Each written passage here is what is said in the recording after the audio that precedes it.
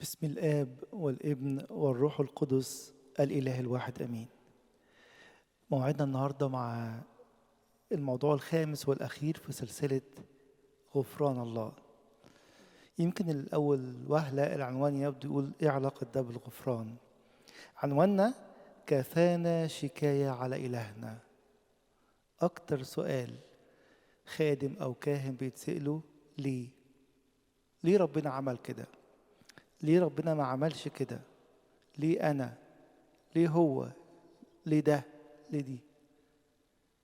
النهارده نتعلم ان جزء من قبولنا لغفران الله وغفراننا للآخر وغفران النفسي ان الله ما يبقاش متهم في عينيا كل الوقت. لدرجة ان الكاتب البريطاني المشهور سي اس لويس عمل كتاب اسمه كده God in the Dock. دوك ده اللي هي البارز اللي بتبقى بتاعة الأوضة بتاعة السجن. وقف الله كده في السجن وبيحاكمه ليه عملت وليه ما عملتش، عشان يناقش نفس تقريبا الفكرة. خليني أبدأ معاكم بالأسئلة الكتير اللي جوانا. ليه البراكين؟ ليه الزلازل؟ ليه المرض؟ ليه الموت؟ ليه فلان ده يحصل معاه كذا؟ ليه أنا اتجوزت فلانة مع إني كنت عايز أتجوز فلانة؟ وليه بعد ما اتجوزت فلانة اللي أنا كنت عايز أتجوزها أو فلان اللي كنت عايز أتجوزه طلعت مش هي دي الجوازة اللي أنا كنت بحلم بيها؟ وللأسف كل أصابع اتهامنا نحو الله وهي خاطئة. تعالوا نشوف كده. احنا درسنا من كام أسبوع سفر حبقوق، هناخد بس آيتين من إصحاح 2. أول إصحاح 2 يقول لنا كده: على مرصدي أقف، على الحصن أنتصب، وأراقب لأرى ماذا يكون لي وماذا أجيب عن شكواي.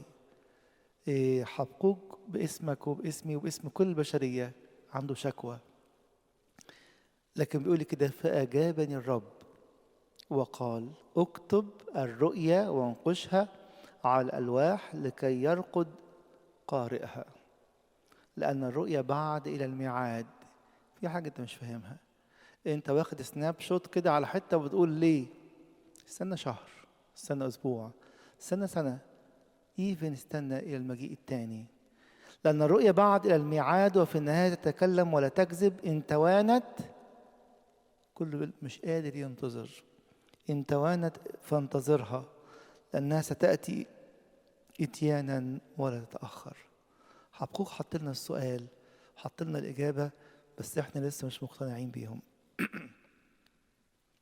لكم على مثالين أعظم شخصيتين تقريبا في العهد القديم: أبونا إبراهيم وموسى النبي. تعالوا كده ناخد موقفين ليهم ونشوف الناس دول ليه حسب لهم برا. خلي بالكم، قالها في سفر التكوين وقالها التاني في روميا. يقول ايه؟ فآمن إبراهيم فحسب له برا. آمن بإيه؟ باللي هو مش شايفه. مشكلتي إن أنا عايز أشوف دلوقتي اللي أنا عايزه، عايز أشوف دلوقتي نهاية الحكاية، مش هينفع. تعالوا كده ناخد موقفين في حياة أبونا إبراهيم وحياة موسى، ونقول يا رب احنا عايزين نؤمن فننال هذا البر. إصحاح 5، بعد ما ربنا ظهر لموسى في العليقة، وبعد ما ربنا قال له روح كلم فرعون، راح بقى يكلم فرعون بيسمع كلام ربنا. تعالوا نقرأ كده كم آية من أصحاح 5 في سفر الخروج. وبعد ذلك دخل موسى وهارون وقال لفرعون: هكذا يكون الرب، يقول الرب إله إسرائيل: اطلق شعبي ليعيدوا لي في البرية. احنا بنعمل ايه؟ بنسمع كلام ربنا. قال لنا ايه؟ روحوا قولوا الكلام ده لفرعون. فرعون رد فعله عجيب، او مش اللي متوقعينه. احنا بنقول لك ربنا بيقول: قال فرعون: من هو الرب حتى اسمع لقوله فاطلق اسرائيل؟ لا اعرف الرب واسرائيل لا اطلقه. طيب وبعدين؟ احنا نسمع كلامك يا رب، هتخلي الراجل يعمل فينا ايه؟ بعديها على طول عدد 6: فأمر فرعون في ذلك اليوم مسخري الشعب ومدبريه قائلا: لا تعودوا تعطون الشعب تبنا لصنع اللبن كأمس وأول من أمس، ليذهبوا هم ويجمعوا تبنا لأنفسهم. وعدد 9 يقول: ليثقل العمل على القوم حتى يشتغلوا به ولا يلتفتوا إلى كلام الكذب. بقى كلام موسى وربنا كلام كذب، ده اللي فرعون بيقوله. الواقع ايه؟ احنا متدمرين. كانوا بيجيبوا لنا التبن نعمل بيه الطوب، احنا كمان هنروح نجيب التبن. يعني تبعية الله دي ايه؟ وسماع كلامه ده ايه؟ ما جابلناش غير وجع القلب.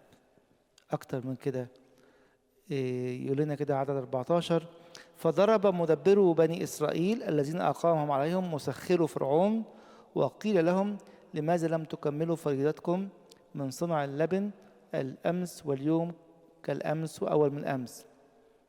فقالوا صرخوا لمين؟ لفرعون. لماذا تفعل هكذا بعبيدك؟ لمحوا بقى موسى وهارون جايين يقولوا لهم ايه؟ دول بتوع ربنا اللي قالوا ربنا هيخلصنا ويحررنا. فقالوا لهما، وده يمكن يكون على لساني ولسانك النهارده، انا مشيت ورا ربنا زي ما انتوا قلتوا لي، لكن اللي حصل ايه؟ فقالوا لهما ينظر الرب اليكما، ربنا يتصرف فيكم ويقضي ليه؟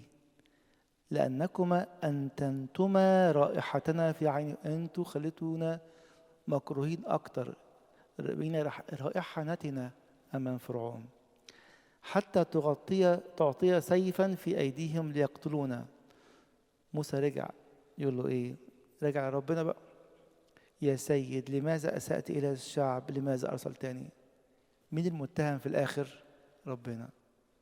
اللي جاي يقول ايه؟ سمعت انينهم فقلت انزل واخلصهم. بس عايزنك تخلصنا بطريقتنا مش بطريقتك. انت جبت لنا المرارة من فرعون، والمسخرين سخروا علينا واثقلوا علينا اكتر. ويكمل معاه ويقول كده: فانه منذ دخلت الى فرعون لاتكلم باسمك اساء الى هذا الشعب وانت لم تخلص شعبك. موسى نفسه بيقول كده: تبعيتنا ليك خلت فرعون يسيء الينا وانت لم تخلص شعبك. ده واحد واخد ايه؟ واخد سناب شوت كده، اللي انت قلت لنا عليه ما مشيش، كلامك جابنا لورا. الشكاية من الشعب على موسى، شكاية من موسى على الله، والكل يشتكي. عارفين احنا بعد كده العمل المعجزي والعشر ضربات وضربة الفص وخرجوا وعبروا البحر بمعجزة وكل الكلام ده. هتعمل بإيه يا موسى؟ قال أنا رايح أرض الموعد، أنا هاخد 600,000 راجل دول وعائلاتهم وداخلهم أرض الموعد. يجي في نص السكة يعمل غلطة كبيرة، ربنا يقول له مش هتخش لا أنت ولا هارون ولا كل البالغين اللي خرجوا معاك. يا رب ده أنا جاي من آخر الدنيا وماشي معاك 40 سنة، ومش كده بس، ده ربنا محافظ عليه من يوم ما اتولد 120 سنة، وفي الآخر تقول لي ما تخش أرض الموعد؟ يقول لي عندي ليك خطة تانية. فموسى المخلص من العبودية لم يتمتع على الأرض بأرض الموعد. ده بيقول إيه؟ إن القصة مختلفة. في بداية القصة اللي قرناها في صح 5، البداية شكلها مر قوي، مش عايزين ربنا. كتير قوي للأسف دلوقتي يمكن تكون بتسمع في البيت ولا في الشريط ولا في عربية ولا في أي مكان: كفاية ربنا، تعبنا، سمعنا كلام كتير، الكلام اللي سمعته وعصرك كلام غلط، لكن الله مختلف تماما عن دي. تعالوا كده نبص بصة تاني على أبونا إبراهيم ونشوف هو خد إيه. أبو الإيمان. في أعمال 7 القديس استفانوس بيدي وعظة طويلة قوي كلها على أبونا، من أول أبونا إبراهيم لحد ما يوصل للمسيح. يقول لنا إيه؟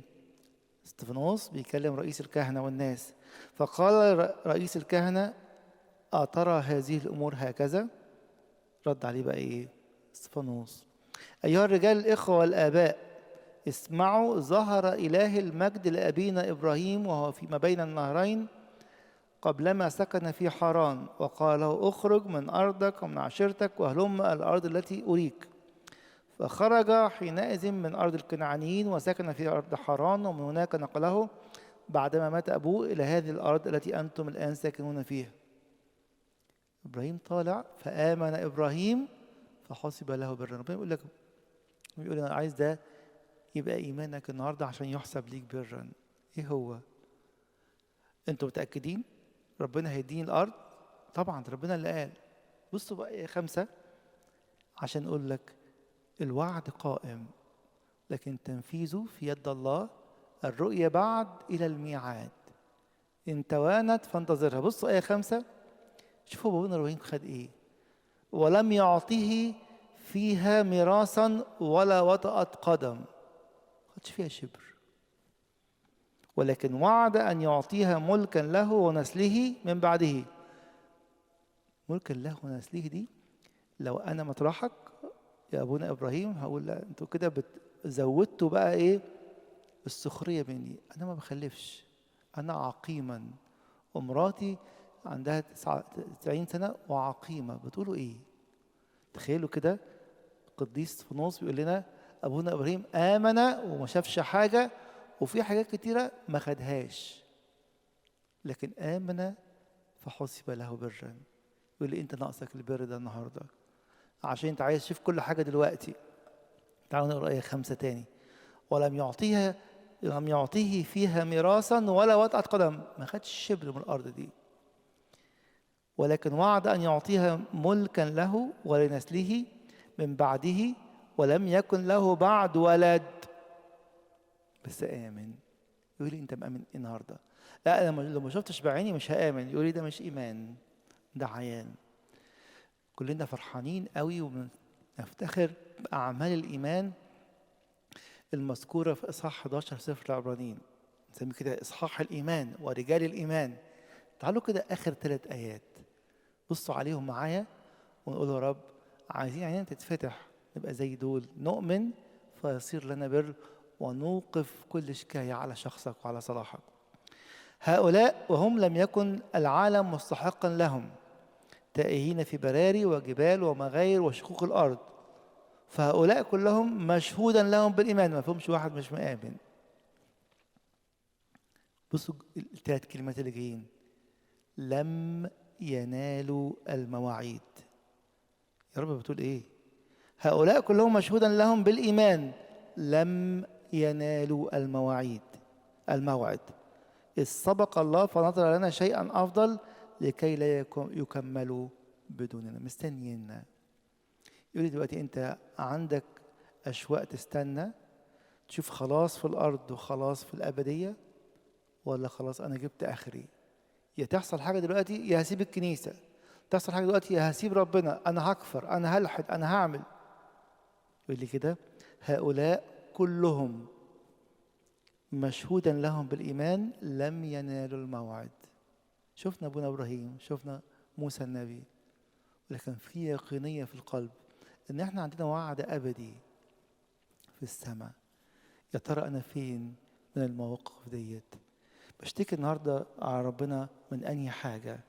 من إنه ما ادانيش إيه، أو كان المفروض يديني إيه، أو إدى مين وما ادانيش حاجة معينة. عنواننا إحنا لسه جوه الغفران. هنا محتاج أطلع من قلبي كل شكاية أحطها على المذبح، وده ربنا جاي يقدم توبة. ده اللي هنتكلم عليه في الآخر خالص. يعني ما نشتكيش، نشتكي بس نشتكي بأدب روحاني. إزاي؟ تعالوا كده نبص مع بعض على مريم ومرثا. مريم ومرثا في يوحنا 11 المسيح جه قالوا له لو كنت ها هنا لم يموت أخي. مريم تقولها مرة ومرثا تقولها مرة. ملامة، يعني ما نلومش، نلوم بس نشوف نلوم إزاي ونصدق إزاي. داود النبي نفسه قالوا لا متى يا رب تنساني. آخر المزمور قالوا لا خلاص ده أنا اللي مش شايف، أنت مش ممكن تنساني أبدا.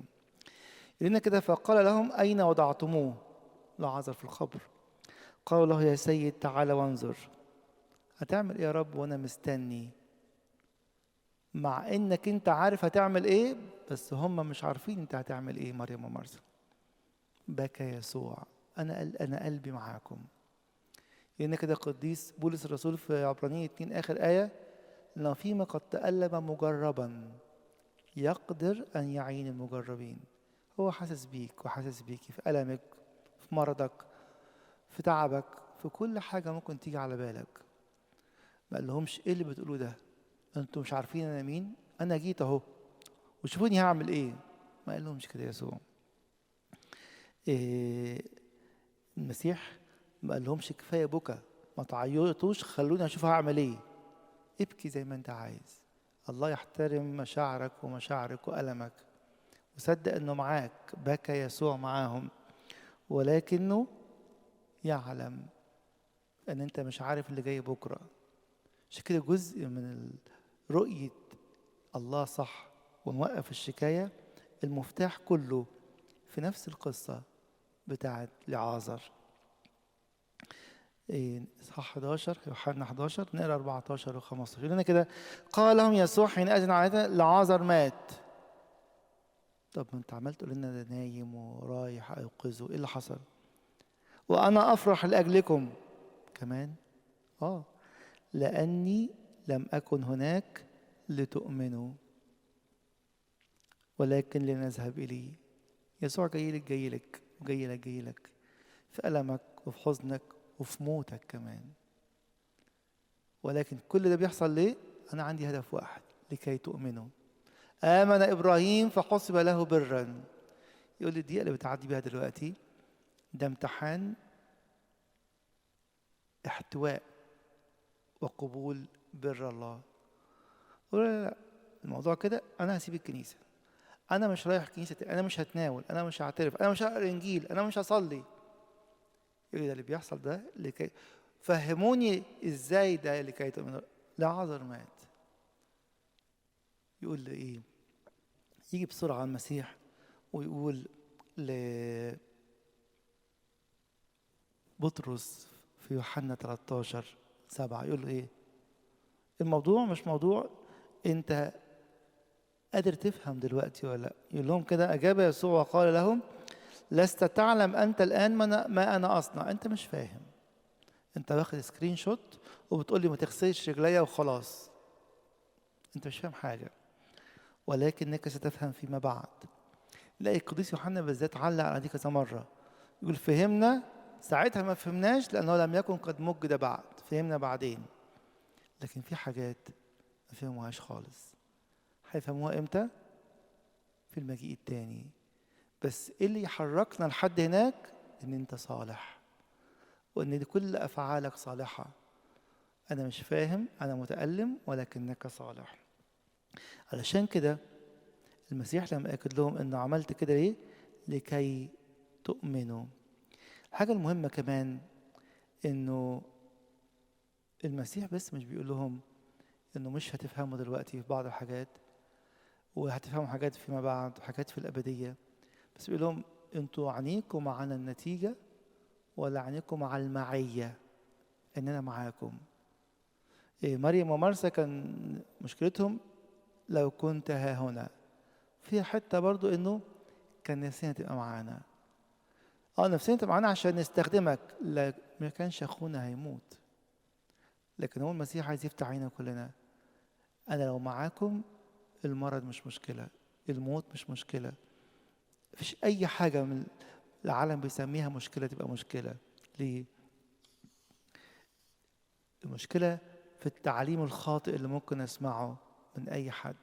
يقول لك كل الناس النهارده في الكنيسة هتخف. ليه؟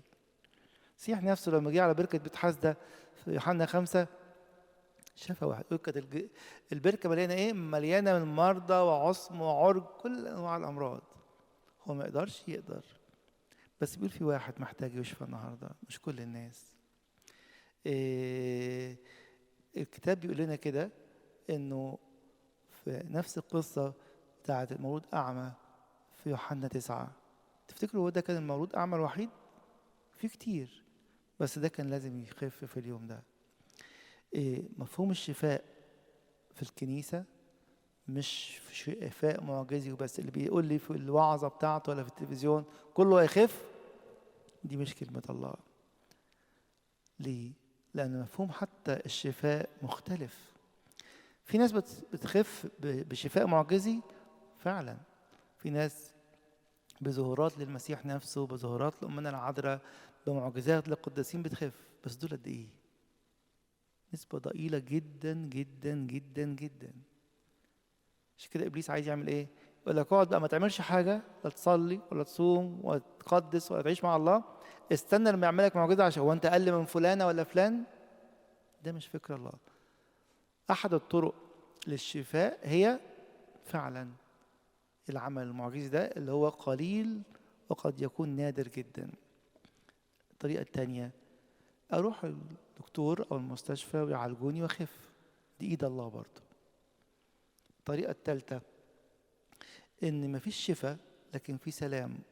بولس الرسول نفسه طلب 3 مرات وفي الآخر قال له تكفيك نعمتي لأن قوتي في الضعف ده. قال له خلاص يا رب، يعني ما اطلبش، اطلب. بولس طلب 3 مرات، لما ربنا قال له هتكمل كده دي حاجة حافظاك كده، أعطيت اللطمة دي عشان إيه؟ لكي لا أرتفع من فرط الإعلانات. رابع حاجة اللي ممكن تكون مش مستصاغة عننا، إنه الله لما بيقول للنفس كفاك تعبا يا فلان أو يا فلانة، إيه ده؟ تعال بقى ادخل إلى فرح سيدك. تسمعها إمتى دي؟ لما يكون العريس السماوي جمل فيك وفيكي كعروس. الموت استجابة. كلام ما بيعجبش الناس، الفراق صعب وفي دموع وفي ألم وكل حاجة، لكن الفردوس اللي المسيح فتحه الباب بتاعه العالم مسميه موت.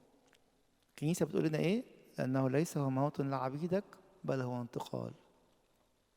يبقى 4 استجابات لله لما بنصلي من أجل المرض أو من أجل المشكلة.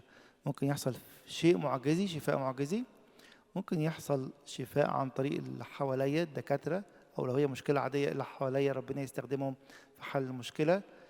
ممكن تفضل المشكلة زي ما هي والله يديني سلام، زي ما حصل كتير جدا. لأن المسيح قال لنا كده لكي قد كلمتكم بهذا الكلام لكي يكون لكم في سلام، مش في الظروف. إن كانت النهاية هي موت أو بدأ الأمر كأنه موت، الله بيقول إن الموت ده باب الفردوس. عايشين في الكنيسة كل أيامنا نصلي ونصوم ونسبح ونقرأ إنجيل ونتوب عشان نعمل إيه؟ عشان ندخل هذا الفردوس. عشان كده الكنيسة لما تحط كل دوت قدام عينينا، نلاقي موسى تاني يرجع يقول له مشكلة عندي أنا رب، أنا مش شايف طرقك. افتكرت لما رحت دخلت الفرعون وهب فينا الهبة دي وولع في الناس، أنت مش أمين، أنت أمين وصالح إلى الأبد. بصوا كده موسى يقول له إيه في خروج 33، ده كده أعظم وأنبل سؤال ممكن نسأله لله. قال موسى للرب انظر أنت قائل لي اصعد هذا الشعب، وأنت لم تعرفني من ترسل معي، وأنت قد قلت عرفتك باسمك ووجدت أيضا نعمة في عيني، فالآن إن كنت قد وجدت نعمة في عينيك تعمل إيه؟ يقول له فعلمني طريقك. مش طريقي أنا، والطريق ده مش الخريطة اللي همشي عليها من مصر لحد ما أخش أرض الموعد. يقول له علمني طريقك حتى أعرفك لكي أجد نعمة في عينيك وأنظر إن هذه الأمة شعبك. أنا مش شايفهم إن هم شعبك، دول شعب قاسي وكل شوية يتمرد ويعمل مشكلة. يبقى أنا مش عارف أفهم أنت بتعمل كده إزاي. إيه تلبتك وإيه تلبتك النهاردة وتلبتنا النهاردة؟ علمني طريقك حتى أعرفك لكي أجد نعمة في عينيك وأنظر إلى هذه الأمة كل العالم أنهم شعبك. ربنا يقول له إيه؟ فقال وجهي يسير فأريحك. يا ريت كلنا نعلم النهارده نسأل هذا السؤال النبيل. طب احنا بنسأل السؤال ده ليه؟ ليه هو قال له عرفني طريقك؟ قال له أنا تهت مني، تهت في سكتي، لأني متخيل هتقول لي روح كلم فرعون، فرعون يعيط ويقول لي خلاص يلا امشي. ما حصلش. تخيل لما أقول لفرعون كده يخف السخرة عن الشعب، حصل العكس. متخيل لما أقول لهم ربنا هيطلعنا يجوا يشكروني، يجوا قالوا لي ده قد أنتنتما رائحتنا أمام فرعون. كل حاجة ماشية بالمقلوب. تعالوا كده نبص على أشعياء 55 8 و9. يقول لنا كده ربنا عيشوا زي ما انتوا عايزين، بس عشان تعيشوا صح فرحانين بحضوري في حياتكم اعرفوا الحقيقة دي. لأن أفكاري ليست أفكاركم. إيه اللي في دماغك يا أبونا إبراهيم؟ ربنا وعدني هاخد الأرض دي، هاخدها بكرة.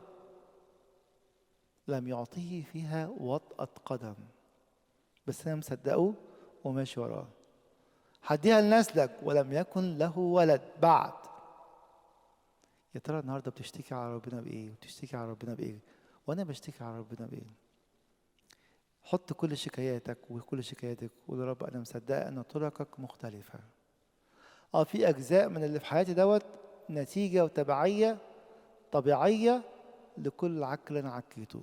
يقول لي أصلحه لك. صلحه لي دلوقتي. يقول لي استنى، لو صلحته لك دلوقتي أنت مش هتعرف تعمل حاجة. أنا بصلحه لك صح، لأن أنا كاتب يافطة كده على راس كل واحد فيكم: أريد أن أخلص هذا الإنسان. الطريق ده هو طريق الخلاص، مش طريق تبقى غني، مش طريق مشاكلك تتحل، لكن أنا بستخدم الغنى والفقر، مشاكل المحلولة والمشاكل ملاش حل، من أجل خلاصك وخلاصك. قابل يقول له كده: لأن أفكاري ليست أفكاركم ولا طرقكم طرقي، يقول الرب. انتوا فكروا زي ما انتوا عايزين واطلبوا زي ما انتوا عايزين. ولما تعيطوا بكى يسوع مع مريم ومرثا ومع كل اللي بكوا عليه، عشان انتوا مش عارفين ايه اللي يحصل بكره. راجع نفسك وراجع نفسك. كم مره بكينا وبعد كده قلنا له نشكرك يا رب ان دي ما حصلتش. كنت هتجوز الجوازه دي وانت منعتها عني وانا بكيت بالدموع، او العكس. اقول لكم حكايه حقيقيه. كان شخص ما عنده مشكله مع مراته. كانوا متجوزين ساعتها بقالهم 38 سنه. كانوا ناس ناجحين جدا وربنا يباركهم ماديا وكل حاجه. بس هي كانت للاسف فعلا على حسب روايته والواحد شافه مسودة عيشته. وكان الكلام لا ينقطع والإهانة لا تنقطع، وناس كبار متجوزين بقالهم 38 سنة. فجه في مرة قال لي أنا هسمعك. قلت له مش عايز أسمع. قال لي هو لازم تسمع. فتح التليفون وقال لها أبونا بيسمع معانا دلوقتي، وكلام قبيح جدا. قعدنا نتكلم مرة واتنين ونصالح ونقول ما نقولش دي ونعمل دي ونصلي ونقرا الإنجيل. بعد سنة ونص جه قال لي كلمة عجيبة قوي. قال لي أنت عارف يا ابونا ده بيحصل ليه؟ قلت له يا ابني لو أنا عارف ما كنا حليناها من الأول. قال لي أقول لك. قال لي أنا من 38 سنة قلت له يا رب جوزها لي ومالكش دعوة، وأنا لحد النهاردة بحصد اللي عملته. ساعات كتير قوي الواحد يخاف ربنا يسمع طلبته. عشان كده بنقولها في ابانا الذي، بس عايزين نقولها من قلبنا: لتكن مشيئتك. انا عايز اتجوز الشخص ده او الانسانه دي، انا عايز الشغلانه دي، لكن بقول لك يا رب انا مش عايزها لو دي مش مشيئتك. بولس طلب الشفاء 3 مرات، لكن كان في يقينه لو مش مشيئتك مش عايز. قال له تكفيك قوتي لان نعمتي لان قوتي في الضعف تكمل. قال له خلاص انا عايز ارادتك، انا مش عايز اللي انا عايزه.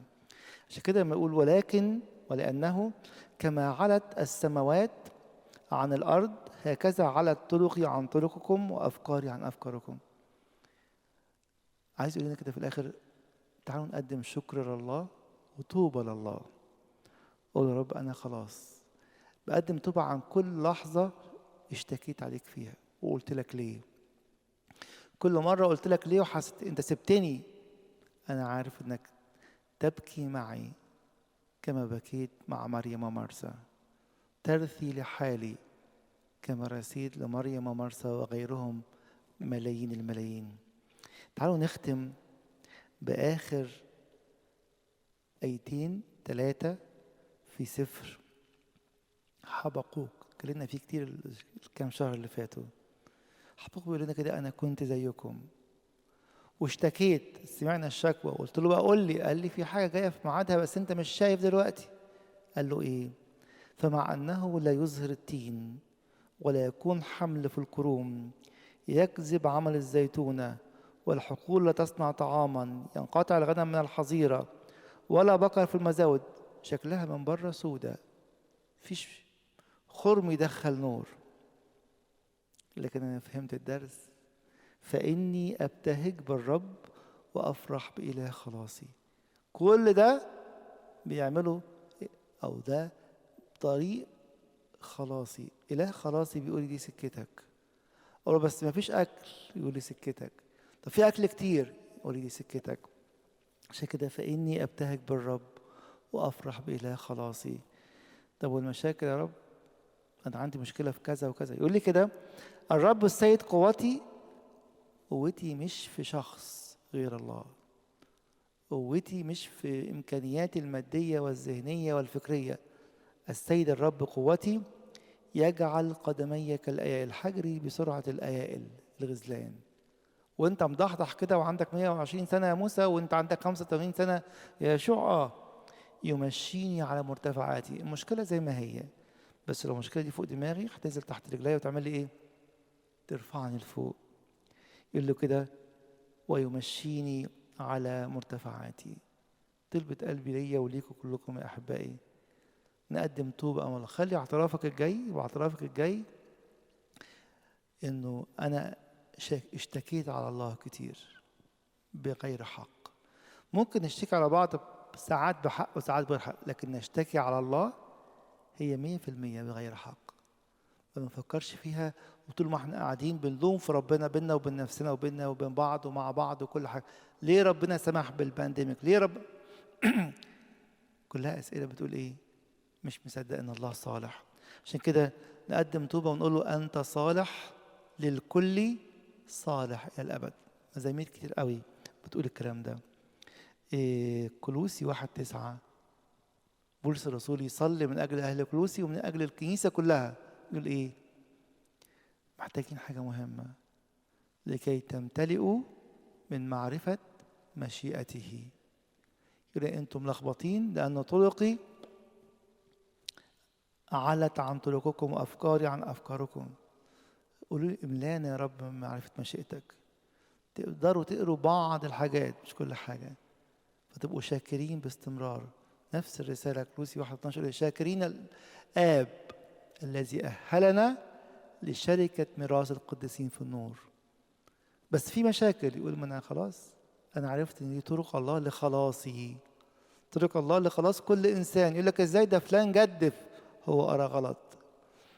دي دقيقة. تخيلوا كده اليهود كانوا ممكن يعملوا إيه؟ شعب إسرائيل. ويجي موسى بعد شوية يقول له بقى: يلا هنمشي. لا، أنت عملت فينا مقلبين 3 مش هنمشي.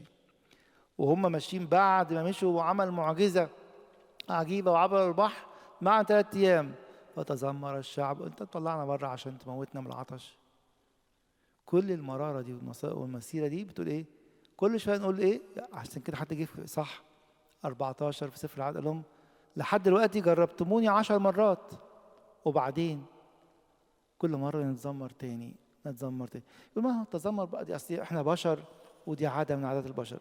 شجعكم عشان الوقت اقروا كرونس الأولى إصحاح 10. بولس بيقول لنا كده إن التذمر ده خطية وبسببها هلك كثيرون.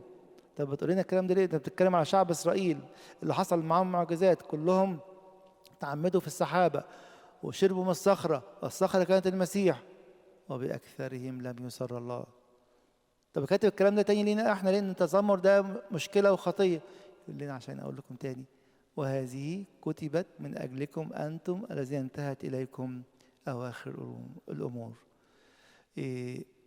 الغفران على بعضه. استقبل غفران الله، اغفر للاخر، اسامح نفسي، واقول يا رب ايه؟ انت صالح.